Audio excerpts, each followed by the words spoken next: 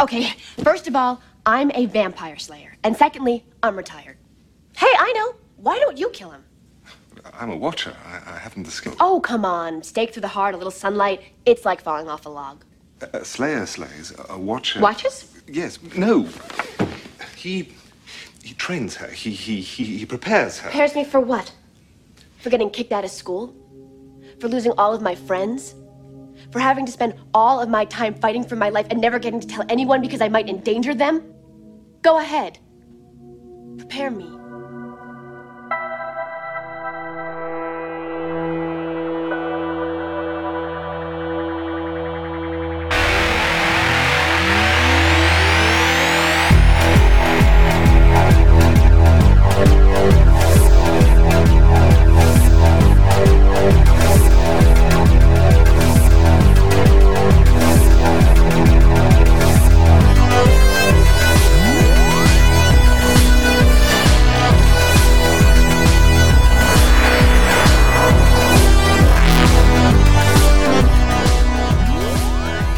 Welcome back to Who and Company. I'm Drew. And I'm Brent.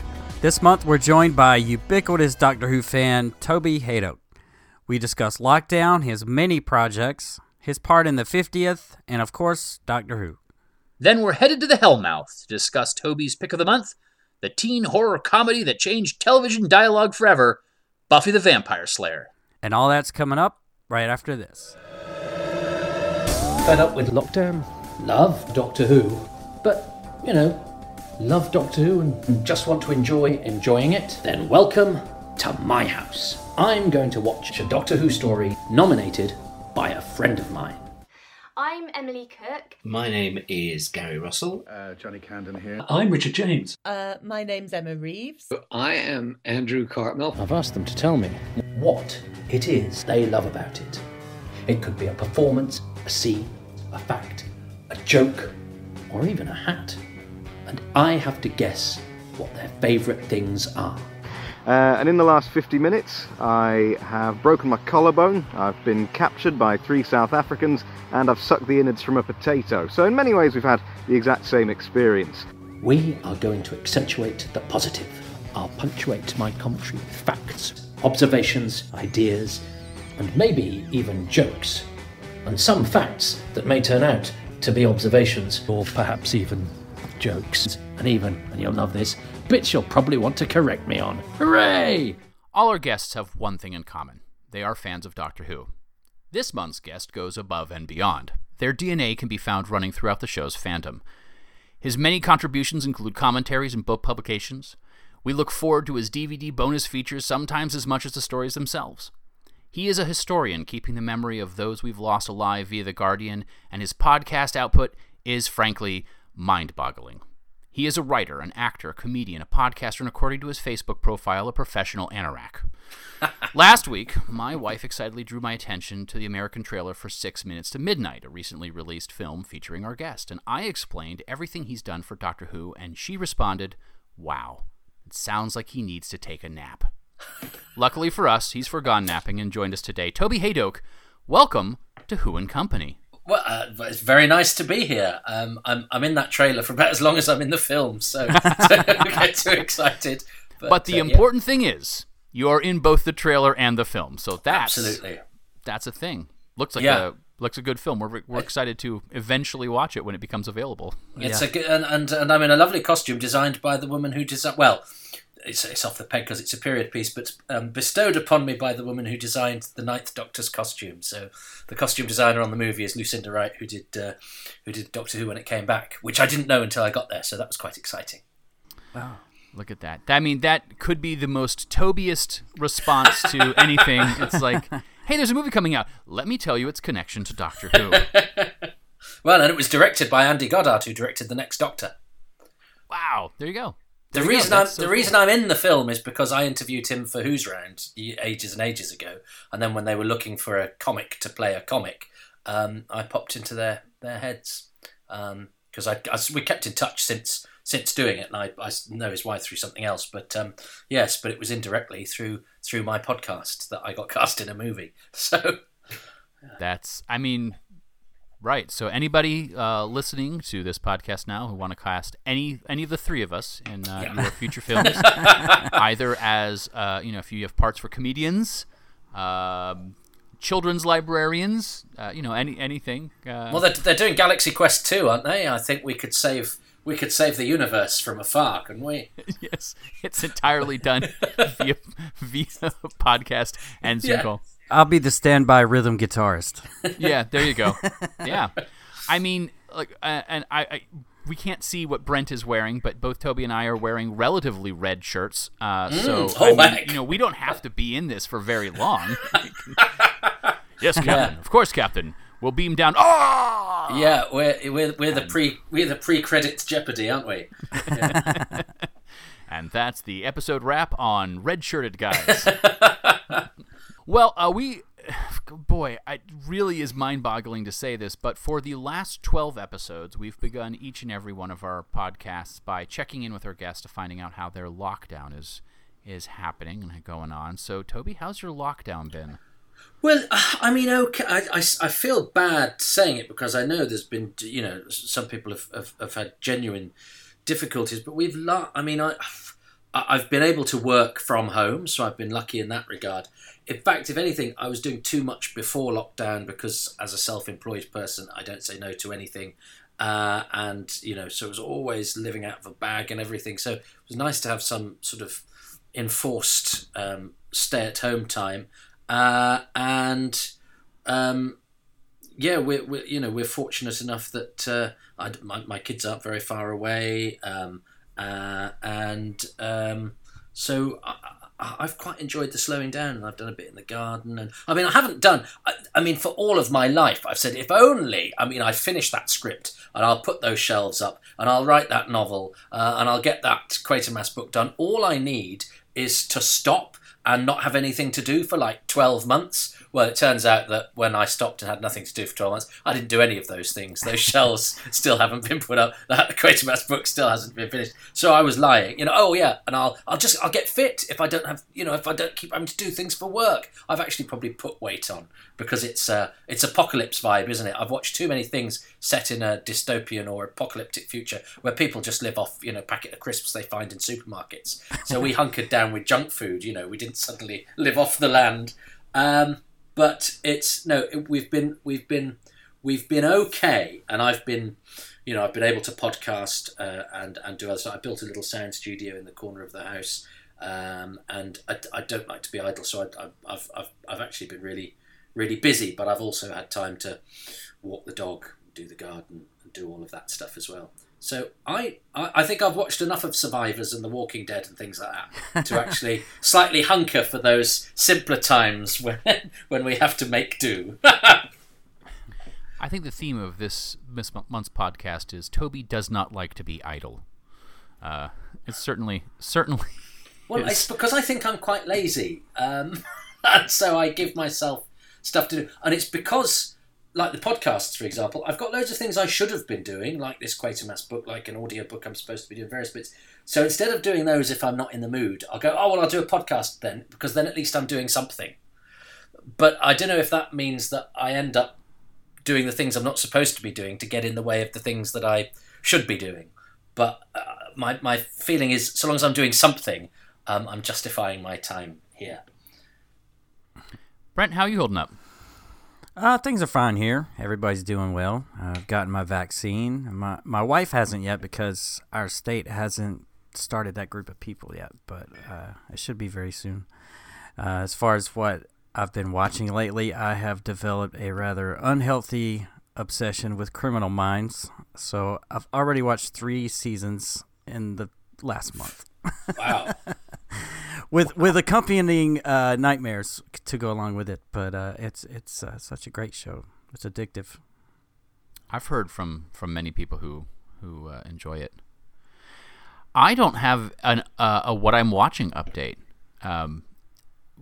Around this time last month, for my birthday, I received a really nice board game, and instead of watching TV in the evening, almost without fail, every single night, my wife and I have been taking our TV time and just sitting down and playing board games.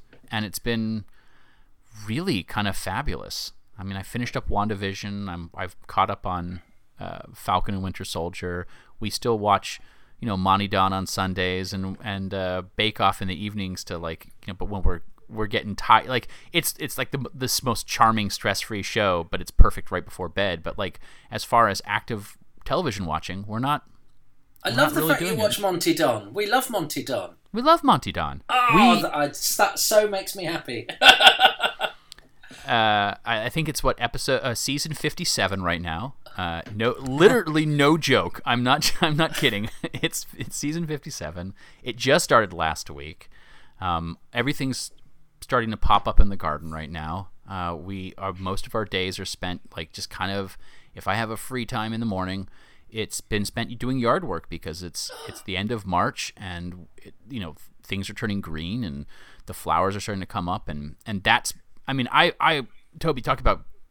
I had an entire year off basically, and I've done next to nothing, and it's, do I panic in a crisis? No, but apparently I get much lazier than I probably should be, and there's a number of projects. I've got a script that I need to turn into an audiobook that's been sitting on my desk for over a month, and I haven't started on it. And I'm sure they're gonna be like, you know what, never mind, we're gonna find somebody else, and that's on me. But yeah. Monty Don is certainly an inspiration to get out there and play in the dirt. Oh yeah, absolutely. Is he the guy from Gardener's World? Yeah.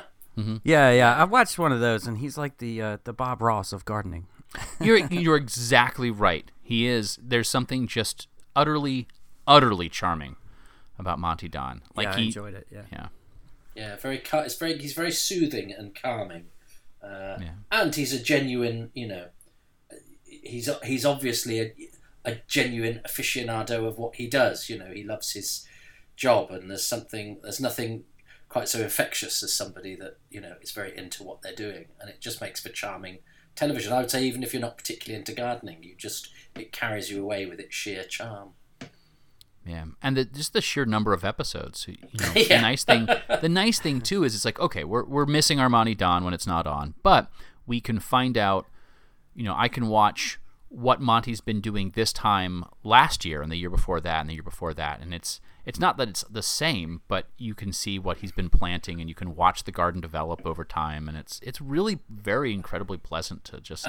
And there's no inter-series continuity contradictions, so it's not like in series 42 he went, I absolutely hate dahlias, and then in series 56 he went, I've always loved dahlias, and whoever says the opposite is a lie, with fans going, I can't rationalise series 42 Monty with series 56 Monty. I mean, and who's your favourite Monty? There's been so many of them. Well, he has been through the dog, sadly. I know. It was heartbreaking last year when Nigel the dog passed away. Yeah. I genuinely cried. No, and we did too. And it's kind of a wonderful thing where you never had a really big speaking part on the series, but the presence was always there, right? So yeah, absolutely. So this is the Monty Don Show. Welcome back. We're gonna find out how your azaleas are going. Well, let's talk entertainment business because we're talking around it. Toby, you seem to really enjoy being a part of the entertainment business, seeing as you're in so much of it. How did that get started? What's your origin story?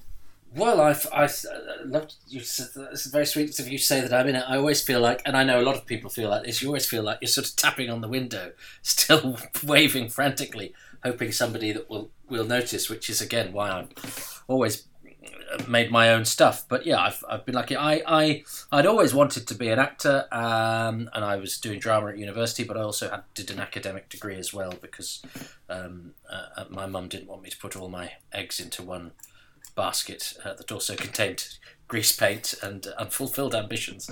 And whilst at university, I started doing stand-up because a friend started a stand-up night. And by the time I finished, a lot of my friends went off to drama school because they could afford it. We didn't really ever have any money. So, and I'd started getting a few paid gigs as a comic.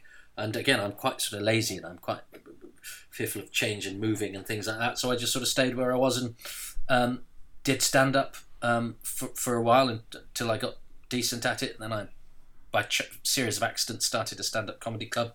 That meant I then was doing regular stand-up every week. And but at the same time, I was acting in theatre shows and stuff like that, so I managed to get an acting agent, and then just sort of motored along, and have been used, and most people's career in this business is a sort of mosaic of different things. So I do a fair few voiceovers. I'm lucky for that. I've done lots of radio drama, but because of that, and because of my one-man show that I did about Doctor Who, that was a stand-up thing, that got me involved in that. That brought me to the attention of the sort of the wider Doctor Who world, if you like, because I've never really been part of fandom, but also got me a little bit of a niche in with the BBC and people like that as well. And I got my own series on the BBC based on my Doctor Who show. So that opened up another little door. So, I've just got these various little bits and bobs where, and that got me writing. So then I was a producer at BBC Radio, liked what I did, and I'd always written for sort of fun. And then here was somebody saying, I produce plays for the BBC. And I've had friends who for years have been trying to get plays on the BBC, and I just sort of wandered in quite by accident. So it's whereas there have been things where I think, why haven't I been able to do that? And other people have seemingly wandered in. So it's a sort of salutary lesson there, in going, there's no rhyme nor reason why some of these things happen. And I'm fortunate that I enjoy it all, so I've never resisted it, and I've always managed to work. And I think when you start out, you think, well, I want to play Hamlet at the Royal Shakespeare Company, or I want to be the lead in a TV series. 25 years down the line, you just go, because it's a business with a high casualty rate, you just go, I haven't had a proper job for 20 years.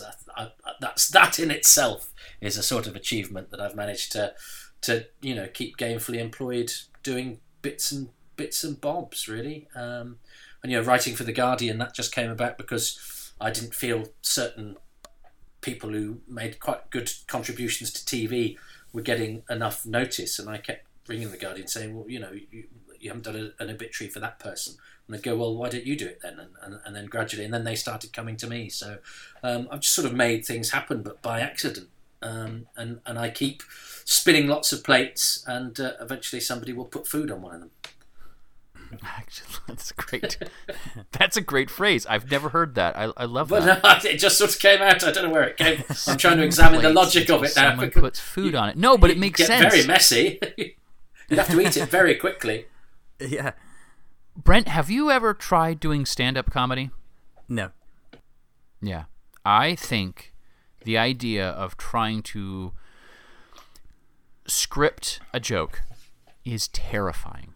A couple years back, that was going to be my New Year's resolution. Was I was going to try one evening. I was going to try to create a 5-minute set, and I didn't even get into a minute of it because I just comedy paralysis.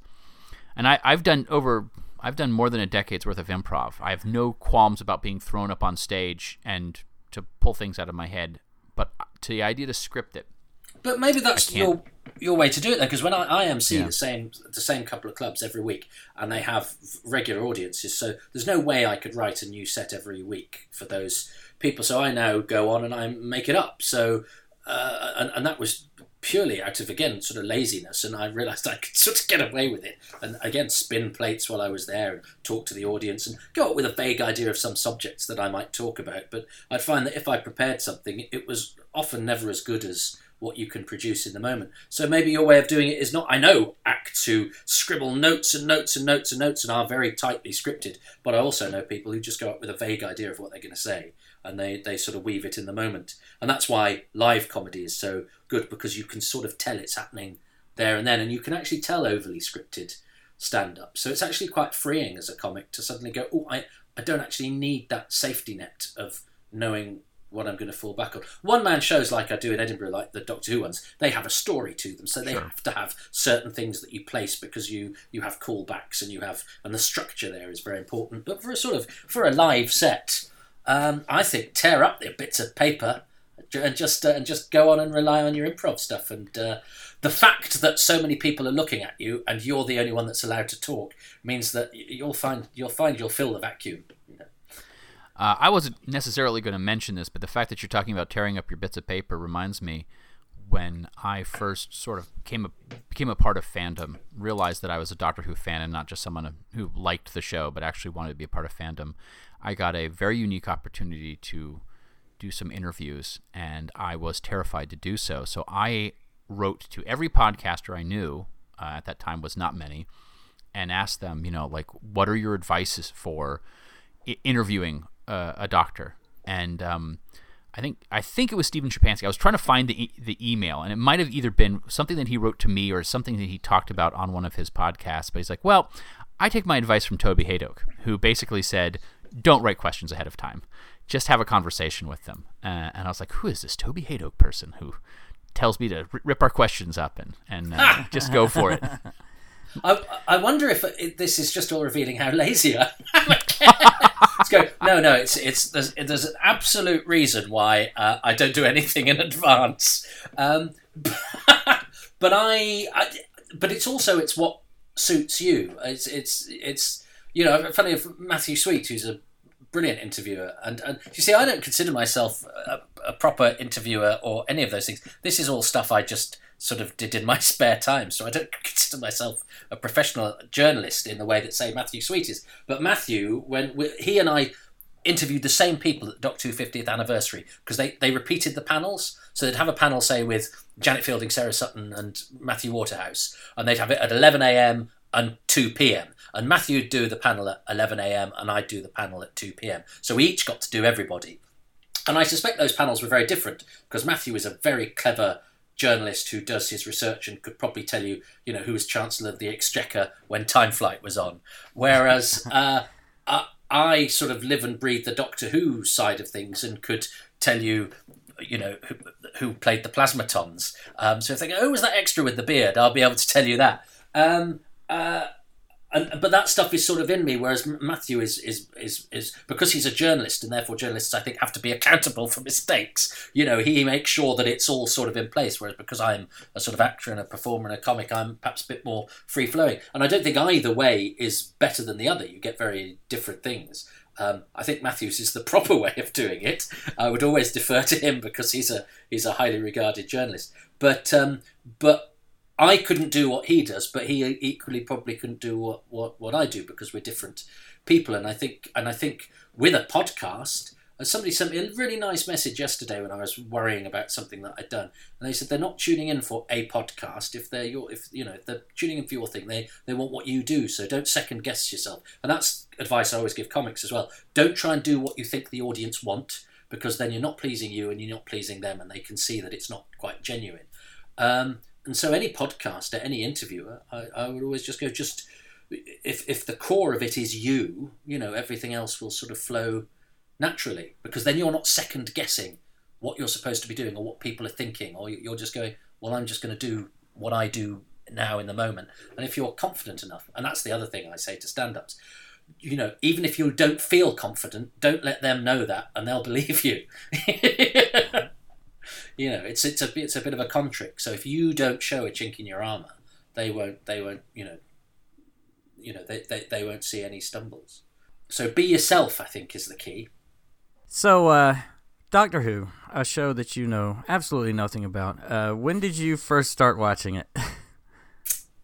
It's one of my earliest memories. It was episode 1 of The Invisible Enemy, and it must have been the summer repeats that they did. Was it summer? Maybe it's August. I can't remember. But I knew it had been on before, because when it started, my brothers, I've got older brothers and an older sister, but one of my brothers said, oh, I remember this. This is where their faces turn all furry. And lo and behold, something comes out of the control column, and the next time you see them, they take the masks up and they've got big furry faces and silvery eyebrows. And I remember going, oh, wow, so they've seen this before and they like it and it's a thing. And so I remember that, and I remember the title sequence and a couple of bits from that episode. And then I've got sort of snatched memories from there on. So none of my life memories are really without Doctor Who.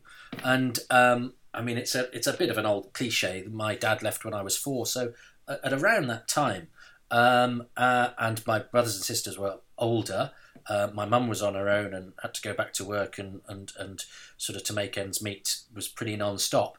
But we were lucky. We had quite a sort of big old house full of books and nooks and crannies, and I was largely on my own, and so I educated myself and filled those empty spaces, and probably a psychoanalyst would say filled the paternal gap there with a father figure.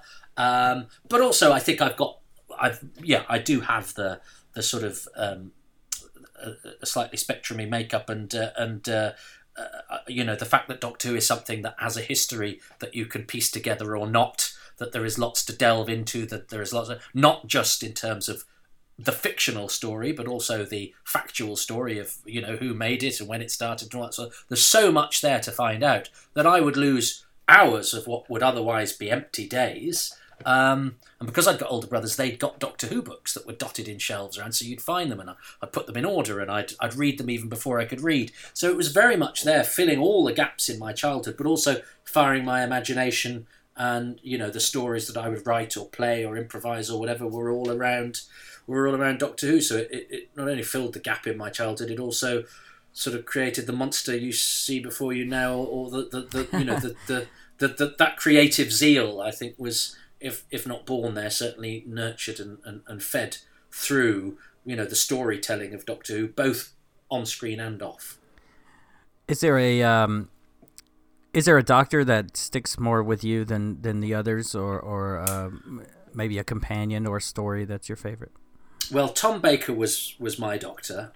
He was the Doctor. But in those days, they were not coy about previous Doctors. So, I must have known there were other Doctors pretty much straight away, because the Target books that I remember singing from the shelf were, Doctor Who and the Cybermen, the Demons, the Abominable Snowmen. They'd all got different Doctors on the cover, and we knew that William Hartnell was the old one who was dead. And so much as I love Doctor Who in the present, as it sort of went on, I remember I didn't like Peter Davison at all, which is mad now, because he's one of my favourites, and I think he's probably consistently, he and Patrick Troughton, I think, are consistently the best actors to have played the part in the original run. I think they're all great. I like all the Doctors, but I think the performances of those two as character actors in Doctor Who and in their other work are just so good. Whereas Tom Baker, I think, just is Doctor Who.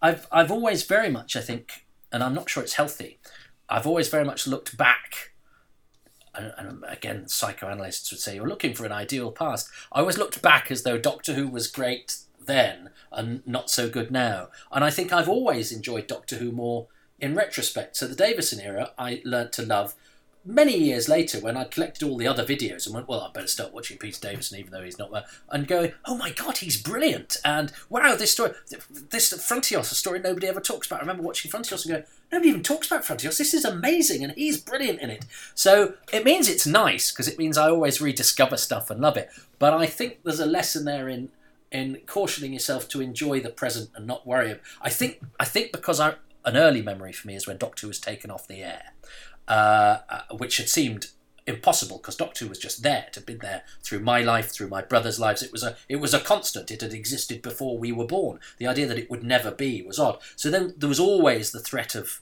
cancellation hanging in the air after that. And even when it came back, even now we look at the viewing figures because we're terrified it might be taken away. And of course that terror means you're not enjoying the present because you're worried about the future, which hasn't happened yet, or looking back to a past which was ideal that you can never recapture because it's gone. So I did love Tom Baker because everybody loves the Doctor that they grew up with, but I also looked back, and the bits of Patrick Troughton I saw, I just thought were absolutely amazing. So I would tell people that my favourite Doctor was Patrick Troughton, and I think now it's probably a tie between Patrick Troughton and Tom Baker. I think they're both, because they flit so effortlessly between sort of danger and comedy, and are equally adept at both, and have that slightly magical quality that I don't think you can capture or act either.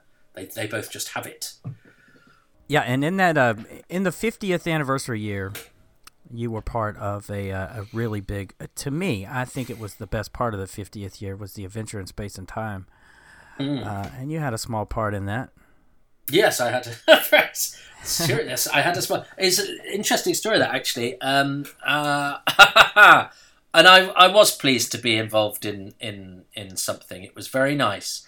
And what happened was I got a text from my then agent, the then will become apparent very shortly, when I was at a Doctor Who convention in America.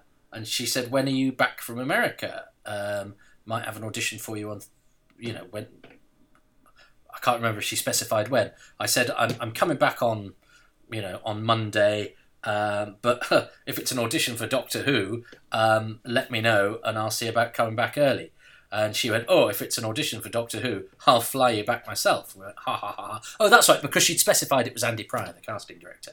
So I didn't just pluck it out of nowhere. So anyway, I heard no more, so I presumed, it was probably just for nothing much and probably not much of a part, so she didn't bother to drag me back from the States for that. And I called the office about 3 weeks later, and her assistant was in, and I said, oh, well, by the way, what was it Andy Pryor wanted to see me for? Because it's always useful to know what a casting director you want to work with has brought you in for, because it gives you an idea of what they think of you and how they bracket you, So if they said, it was for an aristocrat in a period drama, you go, I'll keep an eye out for period dramas that are being cast by Andy Pryor and make sure I remind him or whatever. And her sister went, oh yeah, that was for a film that was about the making of the first episode of Doctor Who.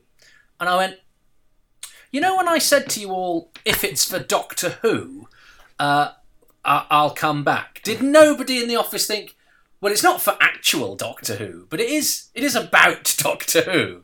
So I was going to be seen for Adventure in Space and Time. And anyway, I'd as it happens, by coincidence, I'd been in touch with Mark Gatiss, who I'd never met at this point, because I'm writing this book about Quatermass, and he loves Quatermass, and he very kindly agreed to meet me for lunch. So I met him for lunch.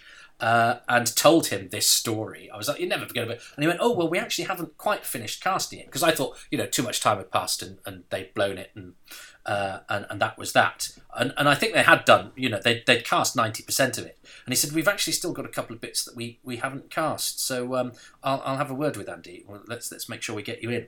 And so I then emailed my agent. And she said, oh, yeah, well... she said, no, it's definitely been cast because we've got a couple of people in it. And I went, well, look, I've just had lunch with Mark Gatiss, and he said, it hasn't entirely been cast, and that you should drop Andy Pryor a line. And she said, well, why don't you get your friend to give me a ring? And I went, he's not my friend, it's Mark Gatiss, who's the writer and executive producer of the project, and one of the League of Gentlemen. And then I didn't write this bit, but sort of open brackets, and I'm mildly pissed off you don't know who he is, close brackets. You haven't exactly got your finger on the pulse. And I said, can you chase it? So anyway, then Mark emailed me about something else, or just to say, I've thought of something else for the Quatermass thing. By the way, I've spoken to Andy, blah, blah, blah, blah. So eventually, I got seen. And I got seen for the part of the guy who plays all the monsters. Now, I don't think the Internet Movie Database even quite has figured out, because the Internet Movie Database thinks the caveman was Tony Robinson, uncredited, which it wasn't. It was Roger May, who's actually married to a friend of mine, Hilary McLean. And Roger plays the guy in the Cyberman suit, the guy who's in the Dalek suit, the caveman, the Robo-Man. He's basically it's more prominent in the script. He keeps trying to big up his part. So you've got this guy who keeps going, I'll do that bit, blah, blah, blah, blah. So I read for that, and it was written as quite posh, and the director said, can you do it a bit more sort of regional or something? So I did it like a lot of the sort of Cockney, the Derek Martins, the Pat Gormans, a lot of those supporting artists were guys who worked on Camden Market. And I did it like that, and he really liked it, and I noticed that, he's ticking, and it was really nice. It was a really good meeting, but I just had in the back of my head, he plays a Cyberman, he plays a Robo-Man. If there's somebody tall, I'm screwed. And I got an email from Mark saying, give me a bell. And I thought, now he's either wants me to ring him to let me down gently, or I said, it's got to be to let me down gently, because they'd have just offered me the part otherwise. And I thought, well, that's that. So I rang him, and he said, Toby, we really like what you did. And I said, but you've gone for somebody tall, haven't you? And he went, we've gone for somebody tall. I went, it's fine. I said, and I was like, well, I'm happy, because I knew it had gone well. And I would have loved to have done that. And funny enough, to do the audition, I had to put off a podcast interview I was doing with two of the Vord. So I had to ring them and sort of say, I'm auditioning to play you in a film. Can we leave it for a couple of days? So they were fine about that. And it would have been a lovely thing to do. But then Mark very sweetly said, I don't know if you remember the script, there's this barman. who's got a line, and I went, oh yeah, and he said, well, that we were going to do that as a sort of extra with a sort of over the shoulder thing. He said, but I'll give him a couple more lines, and it won't be very good money or anything, but if I figured you'd rather be in it than not. And I went, you're absolutely right. I said, as long as I'm, it's a proper part and I'm a credited actor in it, that works for me. So that's how we did it.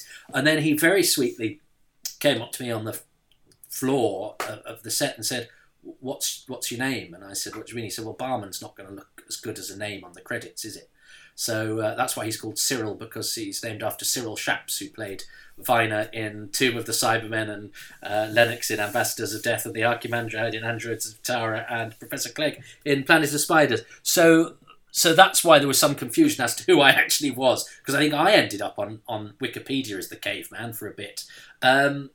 Cyril the caveman, but Cyril is the barman at the BBC who refuses to serve, whereas to say, and it's not a massive part, but it was nice to be there. And so what I did was, because it wasn't a massive part, I literally didn't tell anybody that I was in it, so that all of my friends watching then texted me on the night and went, why didn't you tell me that? So that was my way of making it sort of a little bit extra special.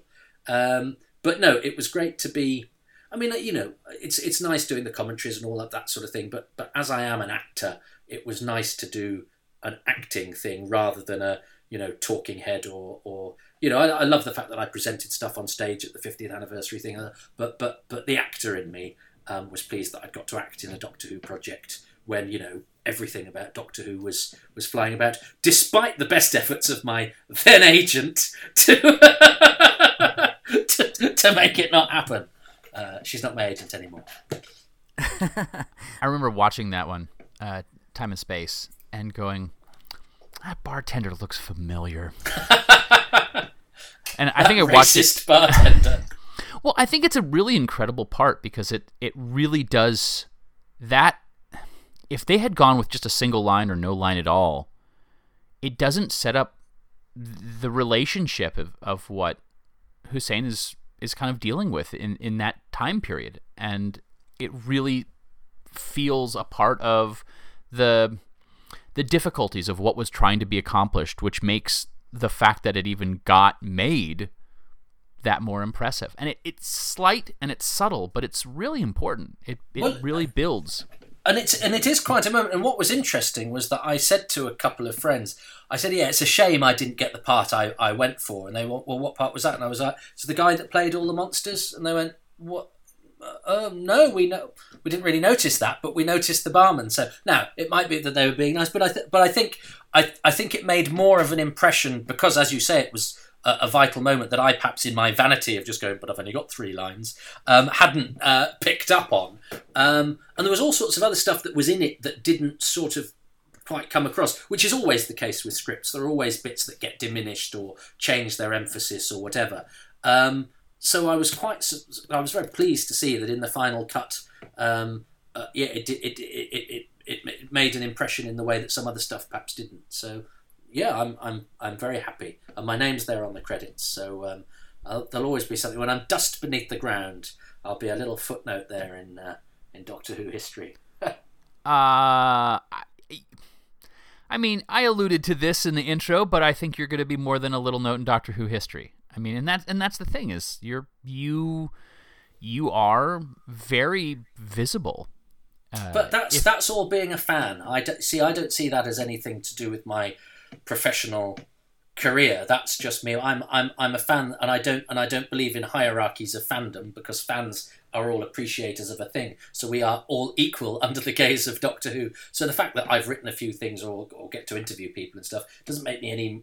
And I don't want to be any more of a fan than anybody else. I think anyone that wants to be king of the fans is an absurd person. But as a professional, as a writer, as a comedian, as an actor, those are the things that I see as my sort of, I guess my achievements in a way. Whereas all the sort of fan stuff, well, that's just my hobby. Do you know what I mean? Sure. So, I know. It's a valid opinion. But who is making Doctor Who today? The fans who were fans as children, and who is going to be making Doctor Who in the future, and it's going to be the folks who are fans, who are young fans today, and part of that, the fact that there's a history to even appreciate, you are a big part of making that accessible and available for people who want to learn more. And as a fan, we appreciate, as fans, we appreciate your contributions. So, well, bless you. Well, I'm lucky. I get to make the when I was put in a position where I could make programs or pitch programs, I basically tried to make stuff that I would want to watch. It's been, well, if nobody else is making a documentary about the guy who wrote The Sensorites, I'll do that and hope people like it. And fortunately, there were enough people who liked it. So, but that piece is amazing. It's so good. I told folks that we were going to be interviewing you, and I said, let's what would you recommend? What are your talking points about top 3? Toby. And I got a lot of folks coming back, and that one, the Sensorite piece was really highly regarded.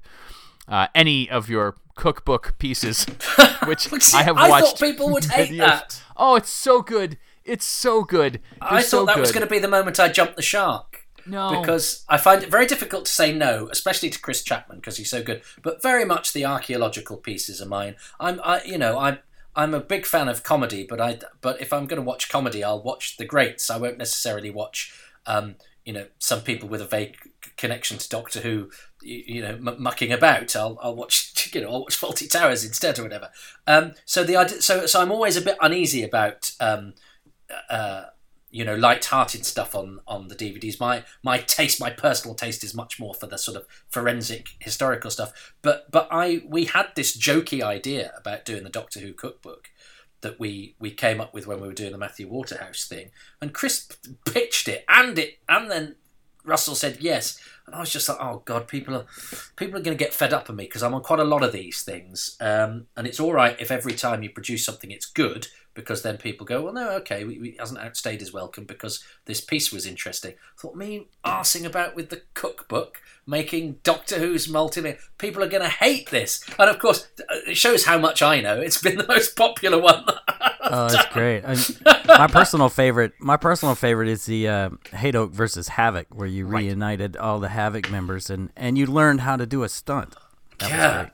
Yeah, that shows how I think how Chris's instincts as a program maker work. Is that I love the idea of getting the old boys back together. I thought that was a really neat idea, and I think because I'd known Derek Ware because he'd worked on the first theatre job I'd ever done, and he was the fighter ranger on that, and he was, I think he might even have been the first Doctor Who person I met. And so I've always been very fond of those guys, and because spotting them in the programmes is part of the fun.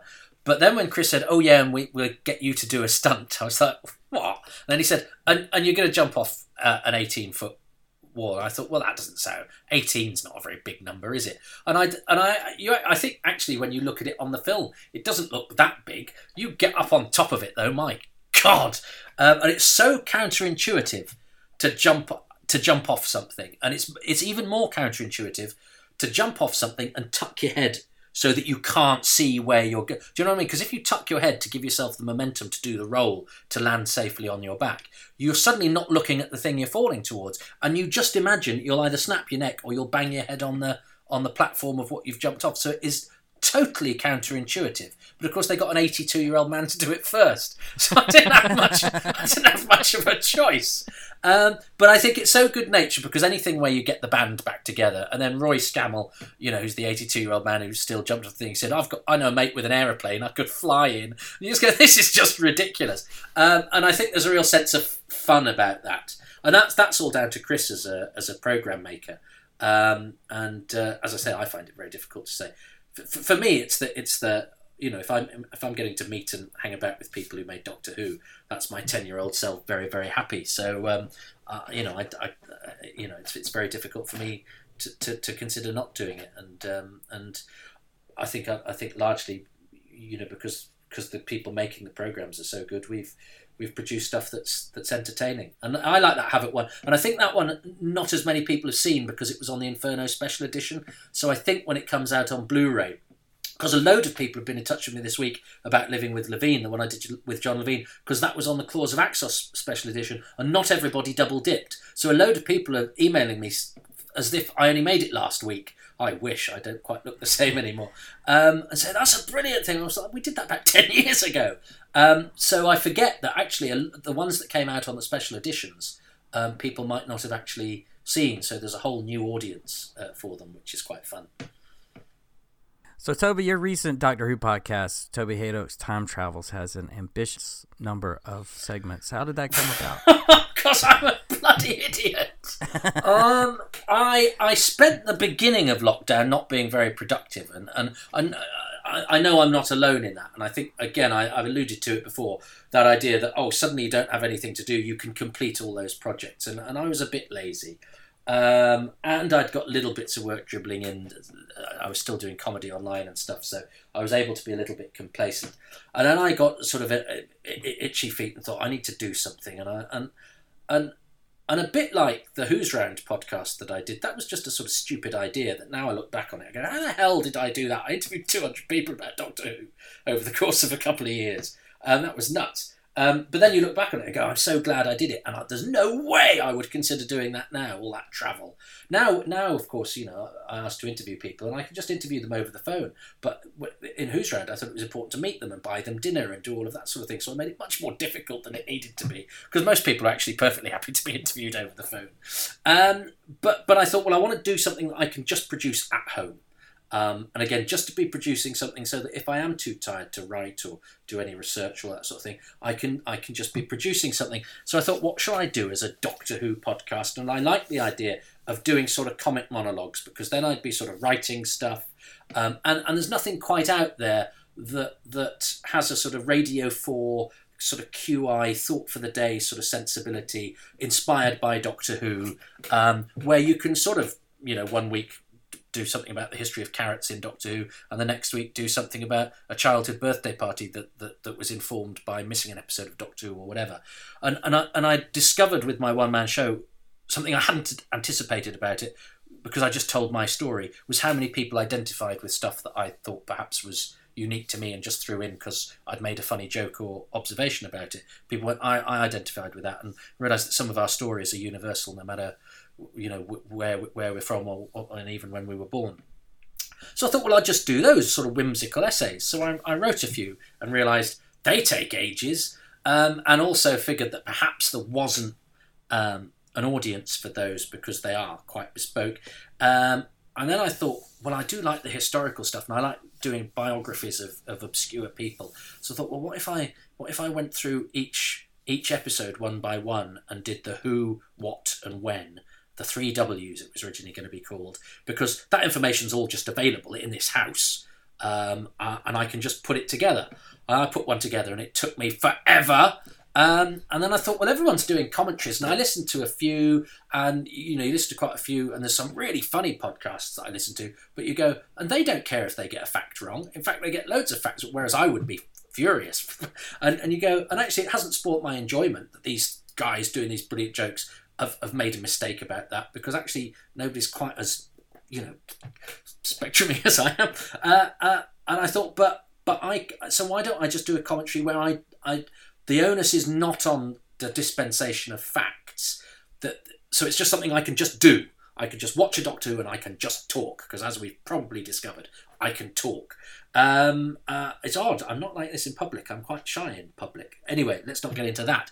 But so I thought, well, I'll do that. I'll do a commentary, and I thought, but I need guests. But I need guests who don't have to be free when I'm free, because then that's too much organisation. So I just thought, well, if they can record something, and I came up with this convoluted set of rules, and I sent it out to a few people. And a friend of mine, a comedian called Lawrence Clark, who's a Doctor Who fan, sent back and said, this is too complicated. You just sort of make it a quest where you have to get, if you want to get our favourite things, why don't we choose them and you see if you can guess what they are. So I sort of simplified that a little bit, and then I added the idea of, well, and why don't we make it 100% positive? Because that was what the book that I did with Rob Shearman was, Running Through Corridors. And that was because a few of the ones I'd listened to, sometimes you listen to podcasts and we're so quick to go, oh, and that's not very good, or today, and some I listened to, I thought, why do you actually like Doctor Who? You seem to hate it, and it's harder to be funny being positive. It's easier to be funny when you're picking fault in something. So that is a harder thing to do. But I just sensed that the positive thing, and I think because of lockdown as well, I thought if I slap on a smile and try and be upbeat and celebratory, and I got that there was something in the air to that as well because of Emily Cook's tweet-alongs and that sort of thing, and when everybody was being positive, and then somebody would come on and say something snarky and it'd ruin your day, and you'd go, no, I want to be in the nice camp, not the because we can all go so I thought, I don't want to be one of the airs, so I thought, well, I'll just be positive. And that's a good defence then against anybody who wants to be snarky about it. You just go, well, that's fine, you can do that somewhere else. This corner of the internet is the positive bit. It doesn't mean I'm not aware that the world is a dark place and that Doctor Who is not without fault. But for the purposes of this, let's try and then, of course, so I emailed all my friends and didn't realise that they would therefore go, well, I was going to choose Genesis of the Daleks, but now I've chosen Time Lash. Go, oh, you've made it difficult for me. But that in itself is part of, because anything that's you've then, just as a storyteller, in if you want to be pretentious about it, a commentary just goes nowhere. It's just going, well, I'll say what I say. But if you have an end game, which is, I've got to try and wring the best out of this, you've at least got a sort of journey that you go on, and you might fail, but at least it drives it a little bit. And I realised I've got enough sort of facts at my fingertips. And if I do make a big howler, I've created a bit at the end, and I've even done a jingle. I taught myself to make a jingle called I Think You'll Find, where if I think I've said something that was incorrect, I'll scurry away and look it up, and I'll come back and I'll add that at the end and go, when I said that was actually wrong. So then I'm not furious with myself, but it means I don't have to sort of do whole loads of study notes before I sit down and watch the thing. And I very much react to the mood that I'm in at the time. So Kinder Part 4, which I've just done, is quite a weird one because I had quite a difficult week, and Kinder is all about sort of cleansing the mind, and so I sort of go off on one about mental health, and I sent it to a few friends first and said, is this okay? And they went, absolutely, that's fine, that's you responding, and you're not as heavy as you think you are. You just touch on a couple of things that are pertinent to now and are prompted by the story. That's what you should be doing. But the whole reason behind that was to do something I could do quickly. But I realised that I don't just churn stuff out because I want it to be good. So I do put perhaps more effort in because I want it to be a professional product. And I'm lucky that I've got decent sound equipment and stuff like that I can do it on. So it has taken up quite a lot of my time, but I'd only be on Twitter anyway. So that's the very long story of why I've got 3 different and I wanted to try the Patreon thing as well because people have been telling me to do that for ages. So they get early releases and exclusive stuff. And I thought, well, lockdown's the time to try that. And I found people have been very supportive and that's been quite touching and flattering. And it means that I've got a space where I can try stuff out before I release it to the wider world, which is actually quite... And those people like it because they get something in advance, or they get to, send me some feedback. But I'm not afraid of do it because they're obviously there because they're supportive and because they're sympathetic to what I do. It means I feel safe to sort of experiment in front of them, and I found that really, really freeing and very humbling as well, that people are prepared to put their money where my mouth is.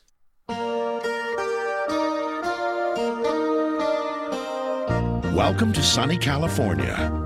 Who could imagine that beneath this perfect little community lies the mouth to hell, and our only hope of survival, to each generation a Slayer is born, is in high school. Turn up the music! Buffy, you are the Slayer. I think I speak for everyone here when I say, huh? Chosen to fight. I'm Buffy, and you're history. Trained to maim. You're the Slayer, and we're like the Slayerettes. Dressed to kill. There's something bad out there. We'll find. You'll slay. We'll party. She's Buffy. And no demon. Don't worry, I don't bite. No vampire. No creature from hell. What is your childhood trauma? Can stop her. Buffy!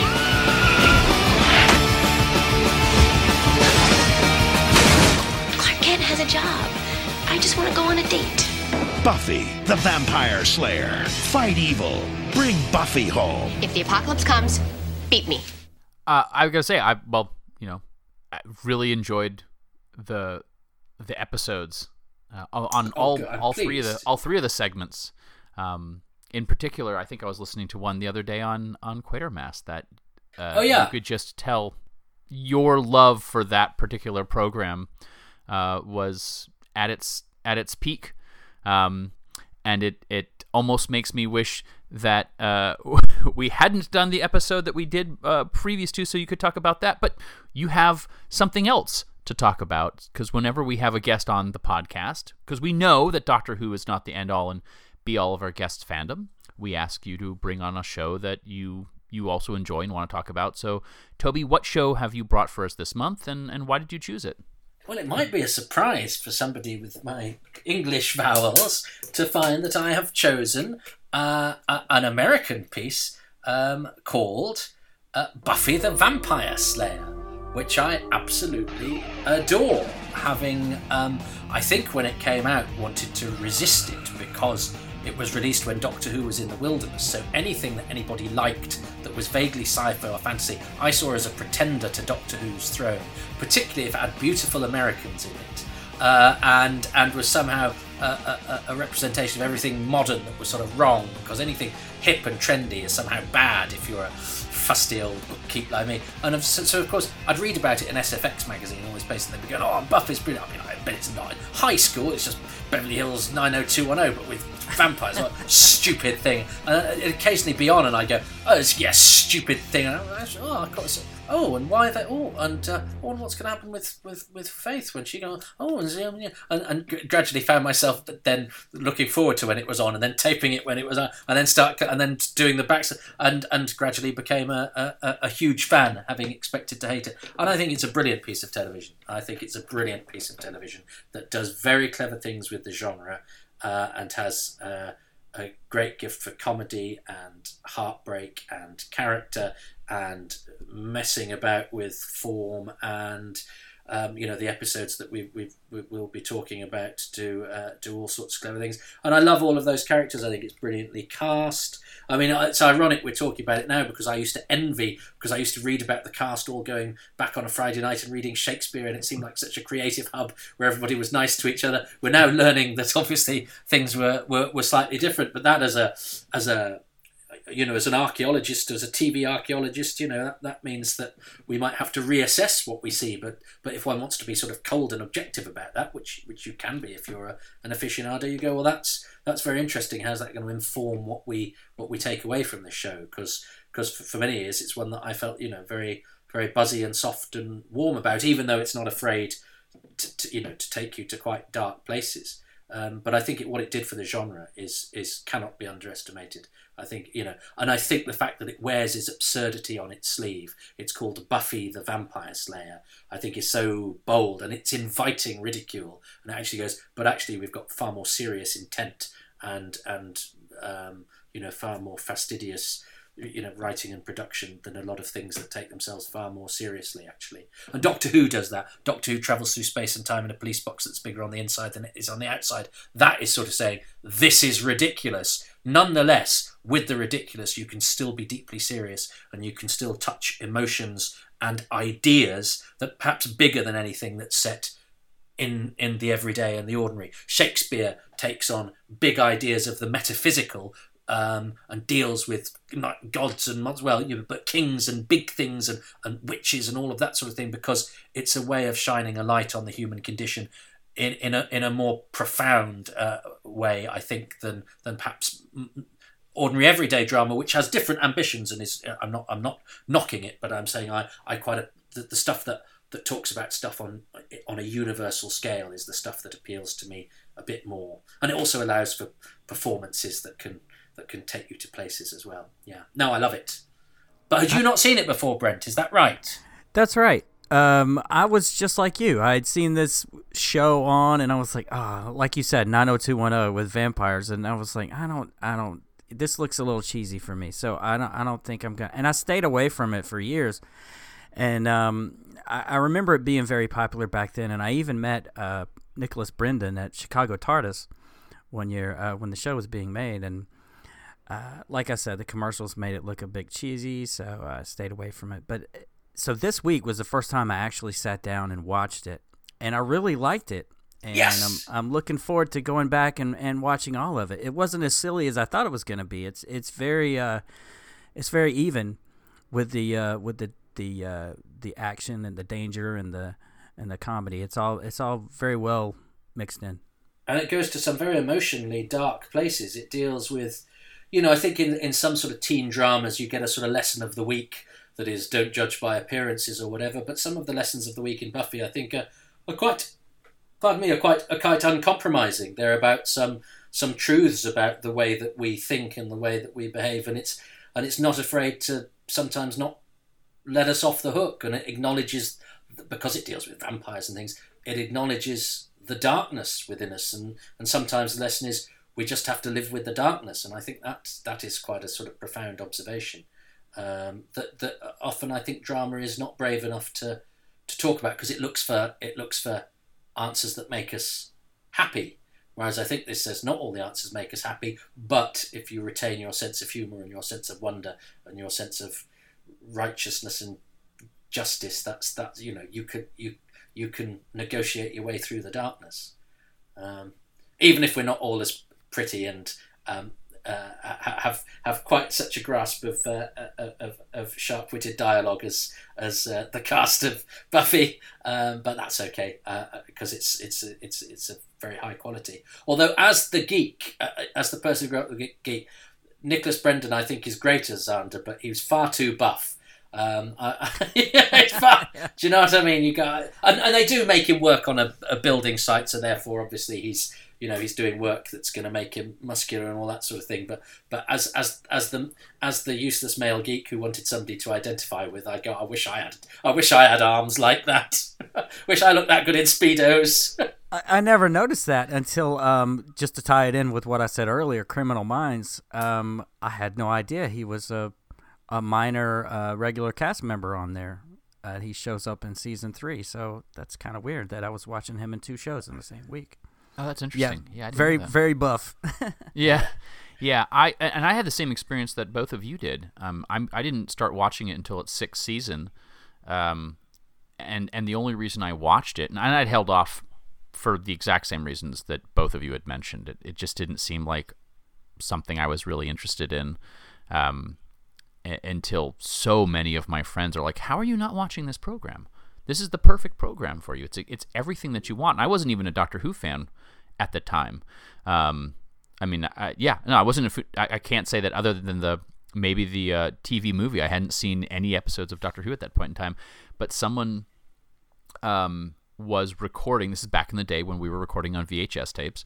Was recording Smallville and Enterprise and Buffy, and so every week they would record all 3 of those, and then they would hand me the VHS tape and go. I was going to school with them. It's something I met. We started discussing our nerdy qualities, and they said, "Well, these are 3 shows that I think you'll like."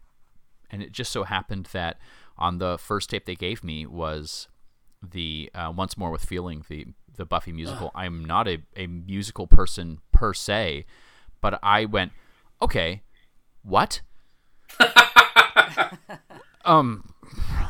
Is it always like this? And like, oh no, it's clearly not. And I'm like, so who's that? And they're like, you know what? Why don't you just go back from the beginning and watch? So we actually, I had a kind of an idea, but we rented the DVDs and some VHS and went back from season 1 and watched all the way through. So I actually had watched, I think, most of season 6 before I went back and watched. And we're not going to give any spoilers because now Brent is interested. I don't want to give anything away. Brent, there's a musical episode. That's all I'm going to tell you. It's great. I knew fantastic. that, and I know that musical episode has inspired many other shows since then to do a musical episode. Yeah, no, and I think you're absolutely right. I think that show's musical episode is what kicked off that sort of confounding fad in the late 90s, early 2000s of musical episodes, where you have shows like, well, I mean, Scrubs having a musical episode makes perfect sense, but like some very serious programs had musical episodes. I think, was it Grey's Anatomy, ER, something? One of those had Grey's Anatomy. Grey's Anatomy has a musical episode. The Flash had one recently. Yeah, but come on, Flash, that's perfect. That's perfect. But I went back and it was a show that both my wife and I could both watch and really appreciate. And I think she had watched more of the earlier seasons when it was actually on TV, and I didn't for whatever reason. And it became a real early fandom for us, something that, I mean, like, I considered going to a Buffy convention at one point in time, and because of that, I was like, ooh, is this Joss Whedon fellow? I think he's quite good. Because I had seen the movie. I don't know if either one of you had seen the movie before. Brent, have you watched... Wait, Toby, have you never seen the movie? No, I've seen it since, but I hadn't... Yeah. But I hadn't... I'd seen a lot of the series before I dared try the movie. I went through my ticket collection recently and found my original ticket from when I saw it in the theaters back when it was first released. So that's cool. I've never seen it. I wish I had. I started with a 2-part pilot this time, and I felt like I'd missed some key elements, like how she got her powers and all that sort of thing, and burning down the gym. I remember the movie had a really killer soundtrack, but I never got around to seeing it. I mean, you can watch the movie. It doesn't really inform anything. The pilot is it's not a continuation of the movie. It's sort of like there's this idea that Joss Whedon put together, and then they decide, how do you inform this? So, Buffy is sort of a mystery early on, in the same way that the Doctor is. Okay. Kind of early on, where you're like not 100% sure what was happening before the episode you're watching. And actually, the relationship between Buffy and Doctor Who is quite impressive too, because Toby, like you had mentioned, the dialogue is so good. It has changed the way that television is written, especially genre television, where you can have these lighthearted moments that Buffy does so perfectly well. Whedon's, I mean, like, say what you will about Whedon as a human being, he is a sort of a quip master, and the television really hasn't been the same since Buffy sort of set a standard.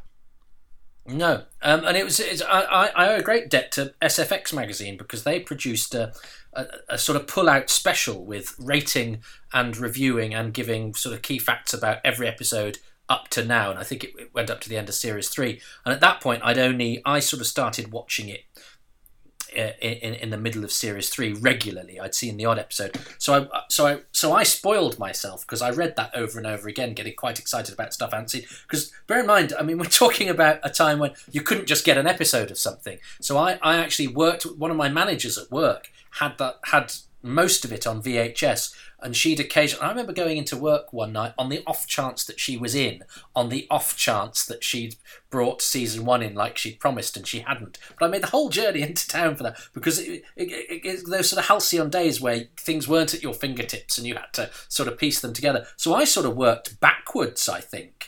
And so I think I saw season 1 last of the first 3, and then obviously started watching in order when it was shown on BBC Two, and taping it and building up my own collection.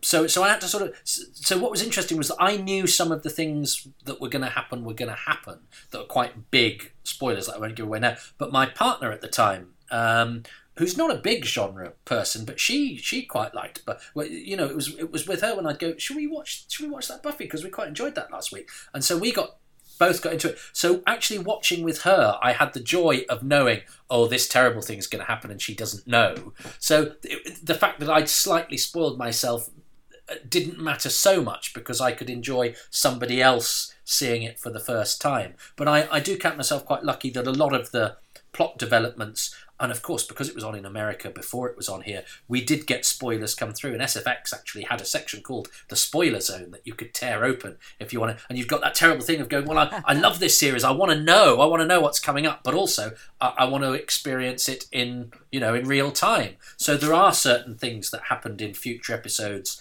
that I didn't know were happening that were still a terrible shock, and there were some that were given away. So it was very much that, bridging the gap between the old way of doing things and the new way of doing things. And I've since tried to watch it with other people to try and get my current partner, he says, not as an optimist, the temporary, who likes good telly and is interested. I didn't manage to get her into it, and I think maybe it is perhaps dated slightly in a way that I can't quite see, because when I was watching it, it was the most modern thing ever. And I think perhaps because season 1 is where it finds its feet, and it gets truly excellent, I think, later on. I think season 1 is still good, and it's obviously good enough to build on and be the success it became. But I think it becomes very, very special probably a year even though I think season 1 is decent. So if you're enjoying season 1, Brent, I think you've got a whole host of stuff to come. The musical episode is interesting though, because obviously it's almost, because Buffy is so much more than its musical episode, and yet its musical episode is so good. But what it does so cleverly is that a lot of musical episodes would be a gimmick. Whereas actually the Buffy musical episode, they dispense with a lot of really important plot and character development and revelations that are key, that you will only understand if you've been watching the series up until that point. Whereas a lot of episodes, a lot of less bold series, I think, would go, look, this is just a weak diversion where everyone will like it because it's a bit different, and then we'll get back to the ongoing story next week. This goes, you cannot be up to speed with the ongoing story unless you watch the episode that happens to be the musical one. So I think that's quite smart. But prior to that, do you remember Cop Rock? It was a Stephen Bochco series, which was a cop musical, and I mean is largely seen as one of the biggest pieces of televisual folly ever, perpetrated by a master of the medium. There was not an appetite for musicals on formulaic TV, so it was a very bold thing to do, and the fact that it's then also one of the best episodes of the show, if not the best, and one of the all-time great, I think, single episodes of episodic television is a huge achievement. Yeah, it's very difficult to get those songs out of my head when I hear them, and so we don't watch that episode often because we know full well. Every once in a while, it'll be like, you know what I'm in the mood for? The Buffy musical episode, apropos of nothing. Like we're not. I'll safely say that when we watch Buffy rewatches, which we do about every 2 or 3 years, we'll be like, let's revisit Buffy. Favorite episodes. And we usually will skip seasons 1 and 2. Nothing against seasons 1 and 2. They are very monster of the week. The mythology of the show really starts to kick in mid-season 2. The characters really gel. What's going to be coming ahead of the program really does kind of find its feet mid-season 2 with the introduction of certain characters. I want to talk about certain characters. I don't want to spoil anything for Brent. just know that you, like, if you're enjoying what you're seeing, you will, it just gets better. I think Buffy just gets better and better and better, but season 6 and season 7, which is what we started with, are such a very, very incredibly different toned to what seasons 1 through 5 are, in its kind of serious nature, and when it switched channels over. So it's kind of interesting that when we got into it, when I think of Buffy, I think of season 6. I think of starting kind of with that area and then going back, and that sort of informed my, I find it to be a little too lighthearted in some ways, or maybe not lighthearted is not the word I'm looking for, but yeah, the Monster of the Week idea is great because Buffy handles it so well. And it's an introduction to so many actors who have gone on to do other things. Like, it's my first time introduction to Sarah Michelle Gellar, who has done a ton of other stuff. Allison Hannigan, who is huge on various sitcoms. Actually, I knew her from the American Pie movies first, but it's still, she's such a start there. And God, Seth Green. Oh, brilliant! It's so well cast. But what I also like, it's a testament to developing television, because it's clear that what they do is they go, we know what that actor does well, or that guy that came in for one episode, we will bring that person back, and it's lovely that there are certain characters who aren't really important characters, and yet who flit in and out, even if it's just one episode a season, and it creates this whole. And again, if you are minded to be a particular way, which I think a lot of fans are, it means that yes, you can just tune in and watch it, Monster of the Week, and enjoy it, but there's this whole web and this whole fabric, but also these characters, and it likes its characters, and you like its characters, and what it does brilliantly is you like the villains, and that's a great achievement. Is that you spent and the big bad of season 3, again I'm not spoiling anything, was I believe not even originally intended to be the big bad, but they liked what the performer was doing and so gave them more and more to do, and you can see why, and I love that you can sort of do an about turn as an evolving piece of drama, because you go, well, we've got this person who's doing so why don't we give them something, and as a as somebody who likes behind the scenes stuff as well, and as a performer, I like that idea that somebody could come in and do a good job, and so be given a bit more to do, or and the sheer joy that comes through in the writing then, because you can tell that the writers are enjoying this character. But it also means you've got that terrible thing of a viewer who's going, well, I want the goodies to defeat this baddie, but also I've actually really liked this baddie. I think it's safe to say with season 3 there are multiple baddies that are brilliant. Yeah. And the multiple baddies dynamic with one another is brilliant and is so unlike anything I had ever seen. Oh, poor Brent. I'm sorry, buddy. You just know you have something really to look forward to. Brent, I envy you, I do Brent, too. Because I wish I was in a position now where I could discover something like Buffy and not know anything about. There are so many twists and turns and joyous and tragic and sad and exciting and OMG moments for you to come that I sort of wish I was in your shoes. Toby, should we just do another podcast where we just watch episode by episode with Brent? And then... Yeah, that'd be great. If I was going to do an episode by episode show, it would have been Buffy, and it's something that I have discussed with other people before. There are many of them already out there, just like there are many rewatch Doctor Who podcasts. Like Doctor Who there's so much Doctor Who to watch. I can't commit to that sort of that time commitment of watching every episode in order. I bless those folks who do it. That's just not something I can do. I can barely hold together a monthly podcast. But Buffy, certainly one I would do weekly, I think, and I would probably really, really enjoy it. Toby, in this era of reboot culture, everything's being rebooted. Do you think Buffy has a shot? Well, it's interesting because I'm trying to wonder what I would think if I don't want to play the old soldier, because now I don't think I think I'm about 3 Spider-Man reboots behind. Do you know what I mean? Suddenly you can't turn around and they're suddenly reinventing something you haven't seen the reinvention of. So part of me sort of goes, we don't need a new Buffy. Buffy was perfect as it was. But I wonder if that goes back to the whole. I think if you love something, you worry about something else coming along and spoiling it. But of course, a new Buffy wouldn't spoil the old one. And if I loved the new Buffy, it wouldn't spoil the old one. And if I hated the new Buffy, it wouldn't spoil the old one.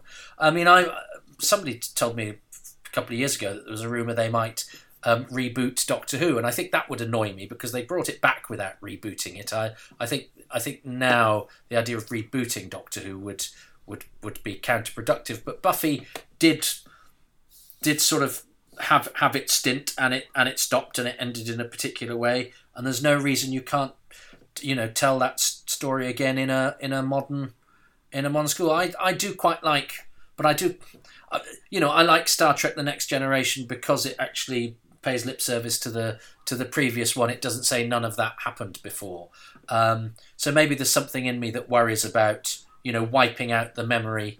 So you could have a Vampire Slayer that's the next Vampire Slayer, I guess, but then it's not Buffy the Vampire Slayer. I don't know. I guess if it's good, it won't matter, and all of my misgivings are those funny little psychological barriers we put up to things that are new and frighten us, and that I should learn my lesson of experience and go, if it's good, if a story is good, if a franchise could be, if the story could be told through the lens of today, it's ripe for metaphor and a very power. All of the things that we've talked about how good it was, but was how good it was to do with Joss Whedon, which of course no new version would have. So therefore, should Buffy be a Joss Whedon thing for better or worse? I don't know. I would certainly probably watch it. Well, do you know what I'd do is I'd read about it in SFX magazine and then decide if I wanted to watch it or not. There's so many series I only know stuff about because it was in SFX magazine. I've barely seen an episode of Stargate, but I could still tell you most of the cast and who some of the recurring villains are, just because I used to read those episode guides. I agree with what you said about the multiple reboots, because if I see Batman's parents get killed one more time, yes, exactly. I'm going to jump off an 18-foot building. Killed? Yeah, but I think this would work. I mean, granted, I haven't seen all of it yet, but I we're still in a bit of a sci-fi superhero culture, so I would hope it would be on somewhere where it's a bit less restricted and we can see more, sort of like a light-hearted Walking Dead, maybe. Mm-hmm. Yeah, it could. I mean, Buffy's such an interesting thing because you could really, if you're rebooting it, you could really lean into the horror more because we are a kind of a horror culture right now. There's certainly, especially with what's going on now. Buffy's been rebooted a couple of times in other medias. So, like, Joss Whedon did a comic series that he continued. There's a season 8 of Buffy that only exists in the comic book form that has some very interesting ideas. And recently, as a children's librarian, there's a couple of Buffy reboot not graphic novels, but juvenile novels where the story is very different. And there's some graphic novels where Buffy's origin story is different and the characters are very different. It's less of a white cast, which is kind of nice. There's a little bit more included, and that's something that, of course, you'd want to see. And the history of the Slayers is not as white. And that's really cool. I know. I don't know. There's a lot of other media. I mean, like Buffy had a spin-off series, right? Like Buffy almost had multiple spin-off series for various characters, some of which we've alluded to. But like for instance, Angel and yeah, I loved Angel too. Yeah. It's another show. I'm sure someone will bring Angel on to the show and want to talk about that as well. Yeah. And it was nice for a while when you had both of them together and sort of complementing each other and nipping over to each other. And it was very I'm a big fan. And there was times when I was enjoying Angel more than Buffy, and then it would go the other way. When they were both coexisting. But yes, it's interesting what you say about how you don't think things that are new to you will date, and then you look back and, as you were saying about the sort of colour demographic of the cast, for example, and you look now and you go, really? Gosh, that was in living memory and it didn't seem strange to us, and it seems really weird now. But that, in a way, shows progress. So in a way, the fact that we can see that is a good thing. I still think there are representational issues on television, but I think it's moving in the right direction, and there is a willingness there. Where I think there wasn't necessarily. It was interesting how I think I've always been somebody of liberal sensibilities and hung around with liberal people, and it's amazing how we didn't really. That wasn't something that really seemed too apparent then. That is now startlingly obvious now. Isn't that extraordinary? How time suddenly makes you go, you might not have been as right on as you think you were. Do you know what I mean? Well, I mean, there's always room for change, right? And always room for improvement. Absolutely.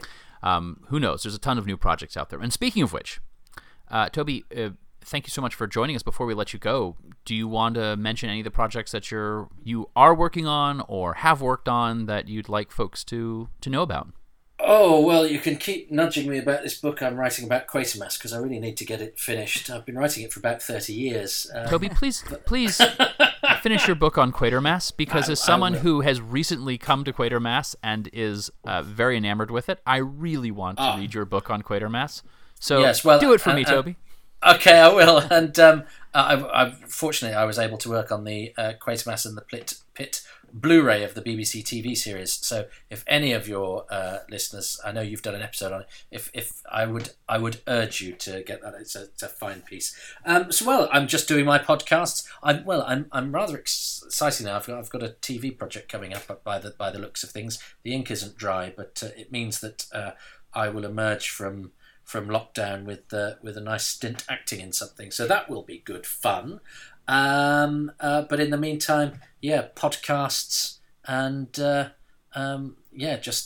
you talk about committing to a watch along. I've committed to doing an in-depth look at every episode of Doctor Who in order. Somebody sent me a message the other day saying, I'll be 95 when you get to Spearhead from Space episode 1. So I might need to speed up. But I'll just keep throwing mud at the wall and seeing what sticks, and hopefully there's an audience out there for it. That's all I can do, really. So I'll always be doing something, but at the moment, it's the podcasts, and we appreciate it. Please always be doing something. Thank you so much for joining us. My pleasure. Thanks for having me. And thank you for joining us on Who and Company. Who and Company, come for the fandom. Stay for the company. Thanks for joining us at Who and Company. Special shout out to Pixel Who for providing our logo. They can be found at facebook.com/pixelwho. Who and Company can be found on iHeartRadio.com and Spotify, or you can download the show directly from whoandcompany.libsyn.com. Contact us on Twitter at Who and Company, support the show on patreon.com/whoandcompany, or email us at whoandcompany@yahoo.com. Thanks, and see you next month. To make you a vampire, they have to suck your blood, and then you have to suck their blood. It's like a whole big sucking thing. Mostly, they're just gonna kill you. Why am I still talking to you?